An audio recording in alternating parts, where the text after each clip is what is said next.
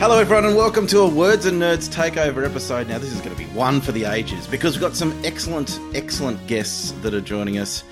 It's the wonderful, I'm going to start in alphabetical order, and it's the wonderful Amelia Mellor, and she is joining us, and she's just released her second book in the Grandest Bookshop in the World series, The Bookseller's Apprentice. Amelia, thanks for joining us. It's a pleasure, Adrian. Hello, everyone. And of course, rounding out this trio of legendary creators. I don't know if I'm allowed to say that, but but she's definitely legendary. Yes. Sam, she says yes. Sam Ellen Bound. Sam Ellen Bound is here, and she's also just released a new book, and it is the follow-up in Seventh Wherewithal Way series. And as she prefers to be called, Sebsy is here with us, and she's going to talk to us all about her new book as well. Sam Ellen, great to have you here. Thank you, you too. I endorse the legendary status. I don't endorse the Sebsy. Okay. But it's lovely to be here. Hello. Hello. We'll work on that. Oh, so it's exciting. Congratulations to you both for having the new books out. It must, I don't know, how does it feel? How does it feel to have the follow-up come out, Amelia? Are you relieved? Are you excited? Or something else? Or all of the above? A bit of both. I had terrible second book jitters in the Really? months leading up to it. It was absolutely paralyzing because the first one, and for good reasons, like the first one did so well. I won a few awards for it and it sold quite well. And so I was like, oh my God, how can I possibly pull that off again? But now that it's out, I've had people saying things like, it's even better than the first one. And so I'm like, yes. And it's fired me up and it's brought, it's brought in the fan mail again, which is very nice. And I've got kids writing to me again, which is great for motivation. So yeah, feeling good now. It was a bit full on waiting for it to come out because yeah, having written The Bookseller's Apprentice during COVID while I was also teaching was did a real number on my sanity. Uh, yeah, and waiting for it to come out, I thought, oh God, is it going to show? But yeah, I'm really proud of Apprentice, and I'm really glad people like it. So far, the sanity is intact, which is good to see. We're going to get you to do somewhat. Yeah, that's right. As good as it was beforehand, at least. So we're going to get you to do a little bit of a recap for those that have been living under a rock about what the book's all about. But before we get you to do that, I'm going to go over to Sam Ellen Bound, who doesn't like being called Sebsy, but she does like to be called a legend. So, legend, tell me this. Did you have the same sort of feelings of pressure for book two? Or were you just like, this is fine, I've got this, I'm going to nail it, man? Definitely not. I am a very anxious person in general, so I don't really cruise through anything. With the second book, it was actually on a really tight production schedule. I so there's 4 books in the series, and I haven't written them all ready to go. I'm writing them sort of as they're released. And so whenever I always heard, authors and they have to push back the next book in the series and another year and then 2 years. And I was like, well, what are you doing? Like, that won't be me. It can't be that hard. But it is that hard.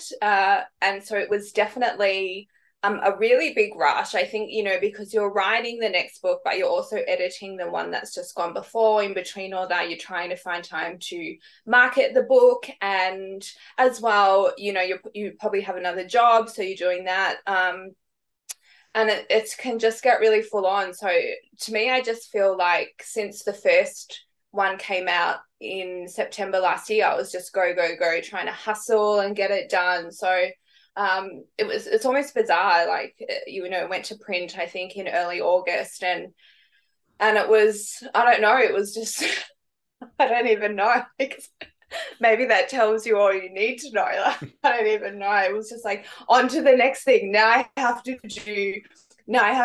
get, start book 3. So it's all a bit, was just a big, hustle to get to the finish. But it's kind of almost a bit, just bizarre when it is out. It's like, oh, okay. I just feel like I was stressing out, lying on my lounge room floor, stressing about the edits last week, but now it's in bookstores. So it's all quite weird, but it's nice. It's great. I'm going to ask Amelia Yeah. the same thing, but do you do something to mark the occasion? Do you sort of like go out for a nice meal or have like a party with mates, or I don't know, maybe hire a party bus and drive around the country or something? Do you do something to mark the occasion, or do you Do just I sort of mark the occasion?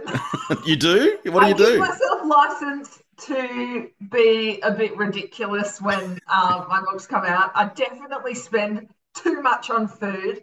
Mr. Cole who is one of the characters in my book based on a real person. He was way into temperance. He would be shocked at the amount of Riesling I've consumed. Um, in fact, I say sorry, Mr. Cole, when I'm pouring myself a glass of something almost as often as I say cheers. Um, so, yeah, I do mark the occasion. I try to get together with family and friends and things like that. But this time around, well, the first time when the Grandest Bookshop in the World came out, I had a little, just a little household party because we were all in lockdown. When the Bookseller's Apprentice came out, everybody in my family was spread far and wide across the country. Parents on the road. My sister lives in the country, so we did a little virtual get together for that one. But I mark the occasion. That's good. A party for one. I like your style. Oh yeah, I love my own company. So Nicely done. What about you, Sam Ellen? Did you did you have a party for one, or did you have a party for one plus one furry friend? I'm actually, I actually do need to get better at it. I don't tend to celebrate much at all, mainly because, as I said, it's just like, oh God, that's done. Now I have to quickly move on to the next thing. Um, I think for me, the celebration is, when you've sat alone with your work for so long, and then you do finally get to go out, and you get to go to bookstores, and you do some events and that sort of thing. So when you start to market it and promote it, that to me is the kind of celebratory part of the process. But of course, I do always pop a champagne. Mhm. The furry friend does not get any of that though. Explain your furry friend for those that might She not be gets a sure. pat, she gets a pat on the head. She gets a pat on the head and a carrot. So I have no, carrots are actually quite bad for rabbits. So giving a rabbit a carrot is like eating lollies for a human. Ah, I But see. this isn't a rabbit care show, so um so yeah, for those who are like, what are you talking about? I have a little lock rabbit who is just basically my bestie and my writing buddy as well. So she's the one, whenever I have a writing breakdown, something to celebrate, just anything, she's the one who cops it first. Yeah, much to her like disapproval, like, get yourself together, girl. Yeah, that's my rabbit. Shout out. I love it. I love it. Well, as I said before, for those, a lot of people would know these fabulous series, but for those that haven't, we'll just do a quick recap. Amelia, can you tell us a little bit about the fabulous Bookseller's Apprentice, which has just come out the last couple of months? certainly. So The Bookseller's Apprentice is a prequel to my first book, The Grandest Bookshop in the World. And it's set 22 years earlier in a place called Paddy's Market, which used to be on Burke Street, and like Coles Book Arcade from the first book, is now almost lost to time. In a way, it kind of evolved into the Queen Vic markets. It has a couple of the same characters, and one of those characters is our hero, Billy Pike, who is an adult in the first book, but he's a kid in this one. And he gets a job working for his favourite storeholder in the market, Mr. Cole of Coles Books. But then one day, Billy is warned by a new friend about a sinister con artist who's preying on the people in the market. And Billy has a pretty strong sense of justice and a need to make things right. And one day, when that sinister con artist, who you might remember from the first book. He's called the Obscurosmith. One day, the Obscurosmith goes a bit too far, and Billy takes it upon himself to put things to rights. And then it kicks off another race against time adventure with riddles and puzzles. And there's actually 6 villains in this book, where there was only 1 in the first book. So yes, people have been very generous in saying that it's very exciting, and that they loved it, which is nice, because I love it too. It's good to do what you love, and it's always good to get good feedback like that. And it has been going through the roof. Those that loved the first one, the grandest bookshop in the world, will absolutely love the second one too. It's just like stepping straight back into it. It's fantastic. Hey, Sam Ellen, what about you? Can you tell us about Seven Wherewithal Way and the follow up? Are we still jumping on that crazy bus? Yeah, so Bonnie is, although she's in the second book, she's actually out of action in the second half of it, because my editor and I agreed the stakes aren't very high when you have a magic flying bus that you can just sort of jump on whenever you're in danger. So Right. we have to find new and creative ways to sometimes take Bonnie out of action. Otherwise, So where's the fun? She needed a service. She had to go to the mechanics. She did. She does actually. She does.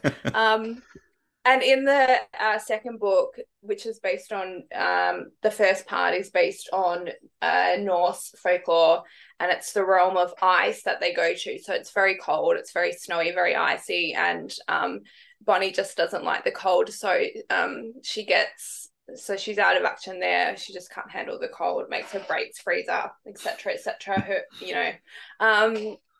So that was that. And then the cold destroyed her so much that when they went to the realm of jungle in the second part of the book, which is very hot, very humid, tropical place, she was getting her service then. So she's not there either.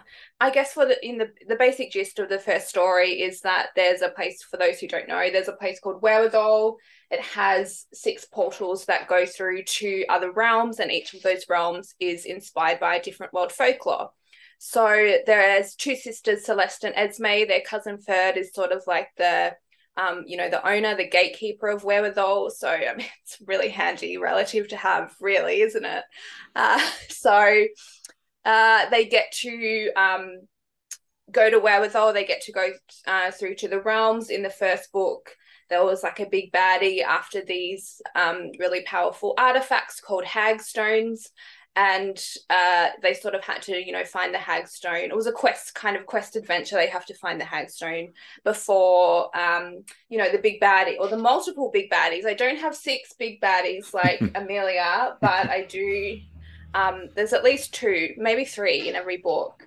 And so the second book sort of picks that up. They need to keep finding the Hagstones before this big baddie who wants to use it for some kind of mysterious purpose. There's also a rebellion going all along in the realm. So that's sort of making them very dangerous as well. And at the end of the first book, Celeste got a scar on her palm from one of the Hagstones, and in the second book she's finding out that the scar's really a whole lot of trouble. So it tracks all the baddies, gives her some sort of strange powers. So she's sort of dealing with how to manage that. So there's a lot more that happens, but that's sort of a very brief summary of the adventure.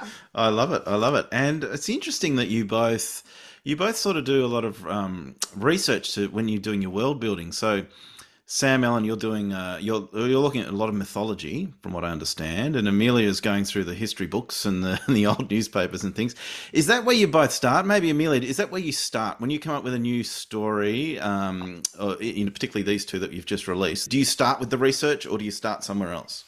With these books, I do start with the research. It was a chapter in a book about Melbourne history that kicked off the grandest bookshop in the world, as well as the book that E.W. Cole wrote, Cole's Funny Picture Book. It was just those 2 things that got me started. And then I went looking for more of the story, and that was when I found the children and I picked up the idea for the story. That actually happened. That actually happens somewhat often. Like the first play that I wrote, which was the first story that I wrote that anyone really ever saw. I mean, I wrote tons of stories as a kid, but the first one that anyone ever saw was this play that I wrote between year 11 and year 12, where I found out about the scientific phenomenon that makes people see ghosts. So sometimes I start with a fact or a topic and I start pursuing that. With this series, I have a couple of stages of research. I start broad and I see what's there and what I need to find out. And then as I'm into it, I start digging deeper. And I find the research really useful. Because it's a fantasy series, getting the facts straight isn't strictly that important. I do things like I mush different times together, and I make people up if I can't find out who they were. But I do find research really useful because it gives me ideas. In the Bookseller's Apprentice, for instance, we've got a couple of different stalls that are going on. And I found mentions of many of those stalls in the newspapers and the books that I was looking at. So, for instance, Madame Zinga-Lee, the fortune teller, she was mentioned in the historical record, and she in real life, she had this trick where she had an electric wire running up her sleeve, and she would give people a light shock when she shook their hands. So I said to myself, oh, that's something interesting I could use. What if what would happen if we pumped up that electric power with a bit of magic? What would happen if she did this? What would happen if she did that? What kind of person is she? How can I build on her? Sometimes I would just build people out of like one name or one mention. Billy, my main character, in real life was the oldest of 9 kids. So I've put that in. I used historical records to find their names, but sometimes I've used their second names because there was already another character called, Frank. Or I've switched them to another gender because I already had a character called George. So the short answer is I start with the research and I see what's there, and then I mine it relentlessly. And once I'm done cherry picking, I make up the rest. Sounds like a great approach. Is that similar to you and your approach, Sam Ellen, with your extensive knowledge of folklore and mythology, or do you do something different? No, I think like Amelia, my research definitely came first. Well, fairy tales as well, but folklore and mythology, but mainly folklore, because folklore is a little different from mythology. But I just that's something that I've loved since I was a young child in kindergarten. So I sort of had just a lot of just knowledge stored up in my head anyway. And that was why I wanted to write the series, was that I wanted to just draw on this folklore that I've loved. And in the books, like every creature that is in the books, and I pack in as many as my editor will let me, it's all based on a real aspect of folklore. And then I just sort of like Amelia, just twisted a little bit to suit what I need the scene to do, or what I need, the story to do, or what I think is cool. But definitely that's where at the start of every book, and this is probably not the best way to go about it, but when have I ever done anything normal? I always go, all right, what creatures do I want to write about in this one? And that's sort of once I have that, then I start building the narrative and the rest of the story and the plot. And then definitely, even though I do have a really, I would say, quite a strong knowledge of folklore, there's definitely still stuff that you need to look into, and especially as well because all the realms are based on unreal places. So, you know, you end up spending hours looking up details of, you know, if they go to a waterfall that is actually a waterfall in like South America, you know, then I'll spend hours researching what it looks like. And then in the third book, actually, you know, they actually have to jump off a waterfall. So I spent like at least an hour researching like jumping off waterfalls. Yeah, like what's the best entry, like how did you jump if you off wanted a waterfall? to survive. I haven't yet, but you know, I mean, it's maybe yeah, like what's the best way to enter the water if you want to survive? How high could someone jump if they were going to survive? So all that kind of stuff. I'd do a belly whacker myself. It's yeah. Ooh. Ow. So all that kind of stuff comes into it as well. So certainly as you go, you're constantly well, I have like a whole bookcase of folklore books, so I'm always constantly referring back to them or going down internet rabbit holes. And it is really fun, but you know, when you're on a deadline, it's like, okay, that's enough. Let's put that in the story now and move on. Yeah. So I'm going to ask Amelia this in a second, but you mentioned there that some of the characters or the creatures are the things that kind of inspire you the most and draw you into the story. Is that what keeps you writing? Is that or is it what inspires you most, the world or the creatures? Yeah, I think I am very invested in the sort of four main characters who are Ferd, Logan, Celeste, and Esme. Now I am very invested in their stories.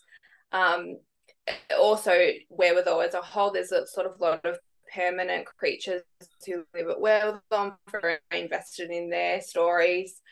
So certainly that has come into it, and you know, you're building such a huge world, so it's definitely you want to see that to the end, and you get very involved in that. But still, what gives me the greatest excitement when planning a book and also when writing the scenes is when they encounter the monsters or the creatures, and you get to write a really fun, scary, not too scary because you know it's middle grade, but that's still what gives me the greatest thrill for sure. Yeah, absolutely. And what gives me the greatest thrill when I'm reading Amelia's work is the Obscurusmith. I've told her this before. She probably thinks I'm a bit obsessed, but I think he's an excellent villain. I love him so much. He is a fan favourite. One of my friends describes him as very sexy. Yes, that's fair. He's absolutely stolen the show from everyone who's based on a real person. I have mixed feelings about it because I think he's also really fun, but he does overshadow the actual people that I'm trying to teach people about as well.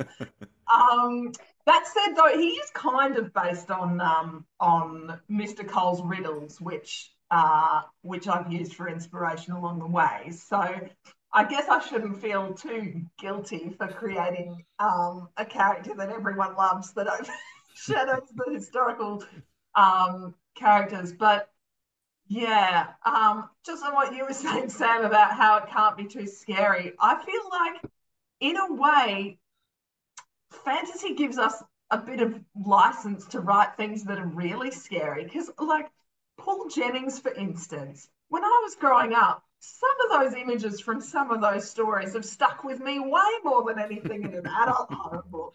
The fox. Yeah, the fox. Oh my god! The fox in the cupboard, wasn't it? I can remember that too. Cupboard, yes. The scarecrow. The horrible one where the kid gets run over by a train. The one where like the evil principal is stuck in like a hell vortex, watching lobsters boil humans, and like that stuff was full on. So do you pull yourself back or do you embrace those sort of darker, scarier moments, Amelia? I love the dark, scary stuff. I mean, there is a limit.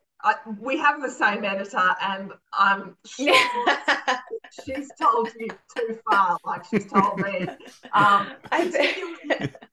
Particularly in Apprentice, I think I went too far with the phrenologist and the taxidermist occasionally. I thought you were going to say the dentist. Oh no, weirdly enough, I was free to do as I liked with the dentist. There is a limit. However, I get really excited by the dark, scary stuff, and I think kids do too. I've found that adults worry about how dark my books are, but kids really love it. I have had, kids write me funny little kid reviews that say things like, do not read at night. Yeah. But yeah, when I was a kid, I liked it when books didn't pull punches in terms of how scary they were, because it was a safe way to explore those feelings. Like, it was a safe way to get scared. And I was naturally very scared of things. Like, when I was little, I remember, saying, Mum, what's the safest place in the world? She goes, in your mum's arms. And I go, what if a bomb fell on us? So, yeah, so fiction was, I actually liked it when books were scary because I felt like the author was being honest with me. And I feel like there's a bit of a trend in kids' books, or maybe it's always been. Sometimes we get kids' books where, and particularly kids' fantasy books, where the stakes are very low. And I feel like it's come out of helicopter parenting, where people say, or adult authors are writing, they go, oh, well, I don't want to scare the kids, and my characters are kids, and I don't want to put them through this scary thing. Whereas actually, to me, fiction is a great way to explore those kinds of things and to give kids a chance to face fears and process all these feelings. And so, yeah, so I lean hard into the adventure stuff, the scary stuff, because it's exciting. And it makes the story more interesting. And, if it's scary or if it's sad, if it makes people feel something, then people care about your story, which is great. So, yeah, I think it's really important to have stakes, and I think it's important not to talk down to kids in terms of, I mean, don't traumatize them either, but I think it's important not to talk down to them, or to, to write off possibilities. And I think, having worked with kids for many years, I was a teacher, I was a tutor and a nanny. You actually see what they can handle. Then you feel like you can have big ideas in your stories and use some more difficult words and things like that. So, yeah. I think you're right. I think it's a safe space for kids to experience these feelings, and not in the real world, but they get to sort of almost try out these feelings. So it's actually, in some ways, it's kind of helpful to have those sort of scary moments. Okay, now tell me this: are you guys like, with your writing process? I want to get down to the specifics here. Like, I get the feeling that you guys might have slightly different approaches to how you sit down and write your stories. Like, we hear, well, a lot of the times we hear about the pantsers that just sit down and just write. Sometimes we hear about the plotters that plot out character chapter by chapter, and they know exactly what's going to happen. I am going to make a prediction here, and I'm prepared to be wrong, but I'm going, and I don't know this, but I'm going to predict this. I'm going to say, Amelia, I'm sensing you're a plotter, and Sam Ellen, the legend, I'm sort of picturing you as a bit more of a pantser. Discuss. Well, I think definitely I did start out as a pantser. My first book was, which was What the Raven Saw. That was just, I don't even actually know how that eventually formed into a cohesive narrative story. And then with my next series, I'm pretty sure I just sort of breezed through that as well and didn't really do much plotting of that. Mm-hmm. Certainly and then for Wherewithal, certainly the first book, there was, I just sort of, because it was, source material that I love so much, and it was an idea that I had always wanted to write. So I just let myself go loose and, write about all the things, just write what I loved and just have it all there on the page. And then I did some really intense self-edits before I submitted that to my literary agent first, and then obviously a publisher. But then, and that's something that I do appreciate. I think the way that I write is, is like I just need to get the brain spew out. The most authentic version of the story and the characters for me is just come out when I just let them come out. So I don't think too much about anything else. I just let them do what they do. But then because this is like there's 4 books in this series, it's quite epic. There's a lot of world building. There's multiple realms. There's multiple plots. For me, if people can, great. Give me all the tips. But I just can't breeze through that. It needs to be. So the first thing that I actually did with Meg, my editor, when I got the book deal was we sort of, sat down and wrote a field guide to the world. Right.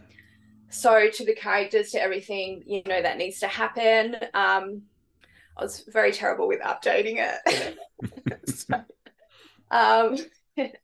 But now I have to plot quite a lot. So every book gets its own notebook, and every chapter is, before I write the chapter, I write down in the chapter everything that needs to happen. Where, what needs to happen to the characters here, what needs to happen to progress the story, what needs to happen to set up things for later, how, what scene, what creature will we encounter, and how will they move across the landscape. It's all like jotted down what I need to do in every chapter. Of course, you then deviate from that sometimes, but I need that there, or like I'll be writing a 300,000 word manuscript. So I really need that to keep on track and just to remember like what I've written before. I do have a good memory, but when it comes to my books, I don't know what I've already said and what I haven't. So definitely now I am quite plotty for sure. Wow. Well, that's my strike rate's not looking so good at the moment. It's I got that one completely wrong. But you've evolved into a plotter, so that's interesting. I evolved, yes. Highly evolved. Not that there's one way's better than another, but that just happens to be Sam Ellen's journey. What about Amelia? I predicted you're a plotter, but now I'm sort of my confidence has been shaken a little. Oh no, I'm a plotter for sure. And like Sam, I have become plottier as time has gone on. I have to admit, I can't just let my characters do what they do, because I feel like the director of a show, and maybe this is due to my background in playwriting, but I don't feel like my characters will go off and do things without me. I always feel like I'm the director, and when I rewrite a scene, it's like doing another take. And in my head, I'm thinking, okay, gang, cooperate with me here. We're going to take it again. And yeah, I also do that micro plotting thing where at the start of writing a chapter, I will plan out the whole thing. That said, I am apt to get distracted by shiny ideas along the way. And sometimes I'm very self-defeating too, because I can't do the brain spew thing. I always want to get it right the first time, which is very annoying and self-sabotaging, but I don't just get the first draft out. I go back and edit, and I go back and edit the whole time I'm doing a first draft. And I try to make tough calls before Meg makes them. But of course, her input is extremely valuable. I think the first draft of The Bookseller's Apprentice might have been one of the roughest things I've ever done. There were some very important parts missing. But yeah, I do like to start with a pretty strong outline, and I outline my chapters as I go. But it's also no problem for me to just move things around as well. I love copy paste. I've always worked on a laptop. People imagine me writing with a quill or a typewriter or something. No. Since grade 5, I've been a computer girl. Because I love the ease of editing you get with technology. Just paste this here, insert this here. I can't imagine doing it on a typewriter. It seems so laborious. Here's a question for you. If young Sam Ellen or young Amelia was around today, what do you think they would think of your books and you as an author? What do you think their reaction would be? Would they just love them, or have you changed, or what do you reckon? I'm gonna Sam Ellen's got a real thinking face on, so I'm gonna ask Amelia first. Um, I've I've often wondered if little Mim would recognize me. Like if we somehow like fell through a time hole and she saw me, I wonder if she would recognize me. I think she would. I wrote the grandest bookshop in the world for the kind of kid that I was. Mm, And having heard from a lot of little nerds and keen beans who show a couple of the same signs I did as a kid, I think she would really like the books.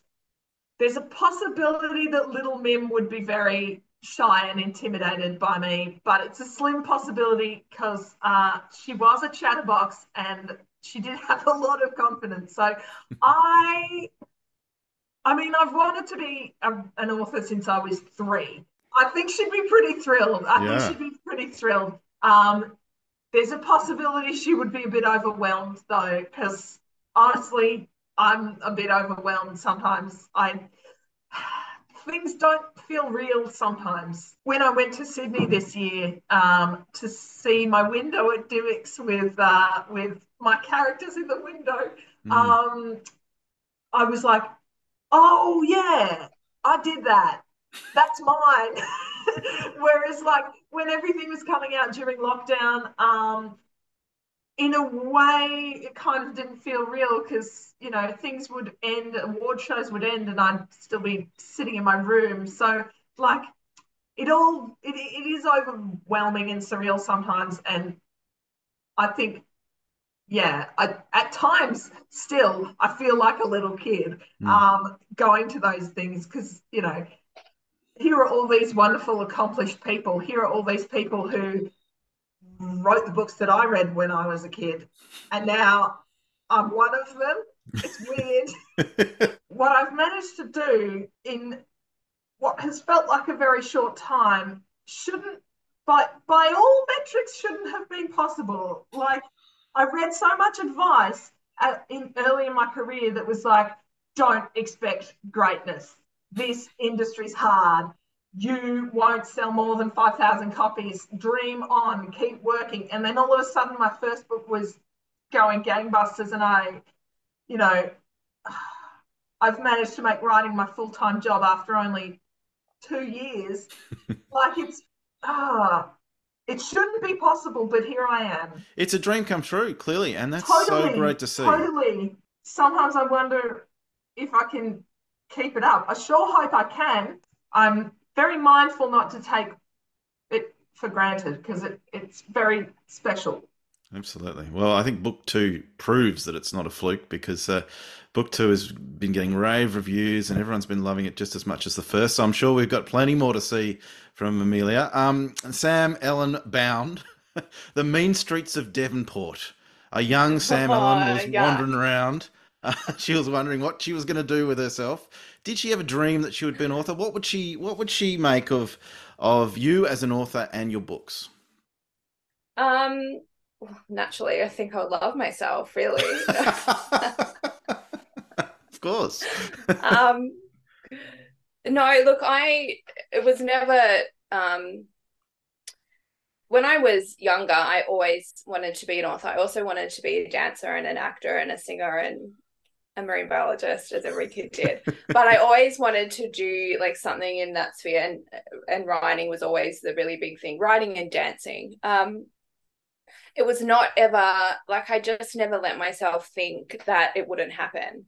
I was always have always been and continue to be very ambitious, but as a teenager, as a kid and as a teenager, I was very just really confident and really quite ballsy, if I'm allowed to say that. That I just it was just not an option that I would not be an author. Mm. I was willing to do everything and everything I could do to have my own book on the shelf. So I think like, my 9-year-old self who was, writing my own little chapter books, would be thrilled. Mm. Um, Absolutely. and good for her. Good on you, little Samuel. Yeah. That's great. Okay, well, I'm going to ask you in a moment. I'm going to ask you for some perhaps some gift ideas. Tis the season, but before we get to that, what do you got planned? A bit more sort of bookish fun coming up for the rest of 2022. I think actually Amelia is going to be holding some sort of incredible magical mystery tour or treasure hunt or some such thing. What's the story, Amelia? Yes. So the news just broke yesterday or maybe the day before, but I'm running a treasure hunt with Mary Martin Bookshop on South Bank Ooh, all through December. in Melbourne. So if you've ever wanted to do your own Obscura Smith challenge, but maybe without the traps, you can. I've written a treasure hunt, and you pick up your map. It's free from Mary Martin Bookshop anytime they're open during December. And you follow the riddles and the clues and the map, and figure out the secret message and win a little prize. Oh, So the locations on the map will take you to historic places all around Melbourne. love So it. Love it. that's a fun one to do for older primary students. And any adults who like puzzles can have a go as well. So there's sort of riddles that you've got to work out. Is there? Is that how it works? Yes, Oh, yes. how exciting! I Sam and I might do it. Oh yeah, let's great. go. Let's go, AB. We're there. We're there. Is it something? As long as we win, can you win? And can rabbits yeah. go? Competitive. Are rabbits allowed? Can the rabbit walk 4 kilometers? No, she's 9, so I tell you what, I'll get one of those. I'll get one of those baby holder things, and I'll strap it to the front, and I'll wander around with her like that. That'll be fine. No problem. That sold me. That sold me. I'm there.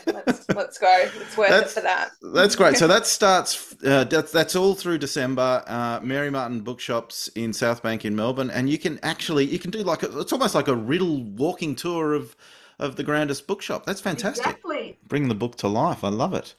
Okay, Samuel and Bound, you are no doubt doing some sort of incredible tour somewhere to talk all about Seven Wherewithal Away. What have you got planned? Yeah, so the second book actually only came out a few weeks ago, so I'm still sort of touring around. So we've done Melbourne now, and I've done the Surf Coast, which is where I live. Then I'll be heading up to Queensland at the end of this month, and I'm going to try and squeeze, although I really probably need to organize that soon, squeeze like a little Sydney one in there as well. So yeah, it is really nice to get out and see all the booksellers. You just sort of, at least I have been hunched over my laptop for many, many months, just drastically trying to meet deadlines. So then, once you get out, you get to go and see all books and get to see all the cool stores, and it's just really, really lovely, those chats. I really appreciate them with all the booksellers. So that sort of will see me through to the end of the year. And of course, I've got book 3 deadline looming large. So I need to spend a bit of time on that, a lot of time on that too. So yes, yeah. Good luck. Well, keep an eye on Sam Allen Bound's socials, and she's appearing at a bookshop near you, no doubt, very soon. So always That's good it. to grab a signed copy from the author. That's awesome. Okay, before I let you go, as we said, we're coming up to the holidays period. What makes a great gift this time of year, I reckon, is books. So I've asked these two wonderful creators to come up with a suggestion. What we might stuff in a stocking for our friends, or another middle grade read, or something along those lines. We'll see what suggestions they've come up with, something that's caught their eye across the year. Maybe we'll go with Amelia first. Amelia, have you got any suggestions for a gift this time of year? Certainly. At the moment, I'm reading Jackie French's Girls Who Changed the World books. Yes. So Ming and Flo Fight for the Future, and I haven't got up to Ming and Marie yet, but that's the second one. They're historical fiction, they're time slip, and so that's very on brand for me. But great little Aussie reads. And if you like the historical aspect of my books, you'll probably like those as well. Great. You can't go wrong with Jackie French. That's fantastic. Thank you, Amelia. Of course, obviously, grab yourself a copy of Amelia's books and Sam Allen Bound's books and even my books first, and then you could perhaps go for these suggestions, of course. It's a very big stocking. I endorse huge stockings. You can quote me on that. Pillowcases. That's right. Yeah. Doona covers, if you can. Doona covers. That's the way to... Just hang it from the front of your house and just fill it with books. Yeah. What do you reckon, Sam Allen Bound? Absolutely. Actually, the book that I'm reading now is it's a YA kind of spooky thriller called What We All Saw by Mike Lucas, who is an Australian author, and he South actually Aussie. owns a bookstore in Adelaide, I think. Yeah, Shakespeare's bookshop. Yeah, I think. He owns a bookstore in Adelaide somewhere. Yeah. Okay, yeah, cool. Well, you know more than me. So I saw that one when I was working at a bookstore earlier in the year. This one caught my eye every time I walked past it on the shelf. Because I love spooky things, and it's sort of got quite a cool folklore element as well. And so I started reading it last week, and it's absolutely fantastic. Actually, I was reading it the night before I was due to go out on a book tour, and it was sort of like 1 a.m. and I was like, you need to be refreshed tomorrow. It's really time you should pack it in and go to bed. But I couldn't put it down. It's a really great. It reminds. I mean, this is a really obvious comparison, but it reminds me a lot of Stephen King. It's set in the 70s, and it's 4 friends, and sort of spooky things happen to them, but they've got that really great rapport that Stephen King does really well for young friendship groups, and just a really engrossing, legit scary read. Like, I actually did have a nightmare about one of the scenes, so that's probably because I was reading it way in before I went to sleep. But so absolutely that. I just even think adults will love it as well. So anyone, teen readers, especially those who love spooky reads, I would definitely say this one. And the other series that I've read this year that I really enjoy too is the Lynette Noni, the Prison Healer series. So that's sort of like a dark YA fantasy, and there's 3 of those. And they're just really good, like a really good, fun, engrossing YA fantasy read. So, so there is 3 of those. So they'll do well in the Doona stocking. They'll cut it out. That's true. That's right. Yes, they've done extremely well too. And great. Some more great Aussie creators, which is terrific to see. And I would just like to throw in my recommendation, and that would be Deborah Bella's Book of Wondrous Possibilities, which is a terrific middle grade book. It's almost like a love story to booksellers and bookshops and the power of books, and it's a wonderful middle grade read that I read with my daughter, and she thoroughly enjoyed it as well. So definitely jump on board all those wonderful recommendations, and you can't go wrong. You've got to listen to this excellent advice. It's been so great to catch up with you both, and congratulations on both your new books. Of course, we've got Amelia Mellor's fantastic Bookseller's Apprentice, which is rocketing up the charts and everyone's loving it. And the other one that's just dropped is, of course, the sequel to 7 Wherewithal Way. It's an icy installment, this one, isn't it? Isn't it, Sam Allen? It is. It's an icy and then a tropical installment. Yeah, that's right. That's the second in that series too. So if you can, go out and check all those out. And thank you very much. And check out yours too. Yes. Don't forget Adrian Beck's new junior fiction series to round out your stocking. That's a new release too. Round out your stocking with a bit of Furball. Absolutely. Good call. It. Yeah. And then maybe just get a few extra and throw them in as well. It can't hurt because they might want to read it a few times. You never know. That's it. Hey, thanks very much for joining us on this Words and Nerds podcast takeover. You guys and myself, we've been awesome. Legendary. We lived up to the introduction. That's right. Thanks, Amelia. Thanks, Adrian. Bye. Thank you. Bye.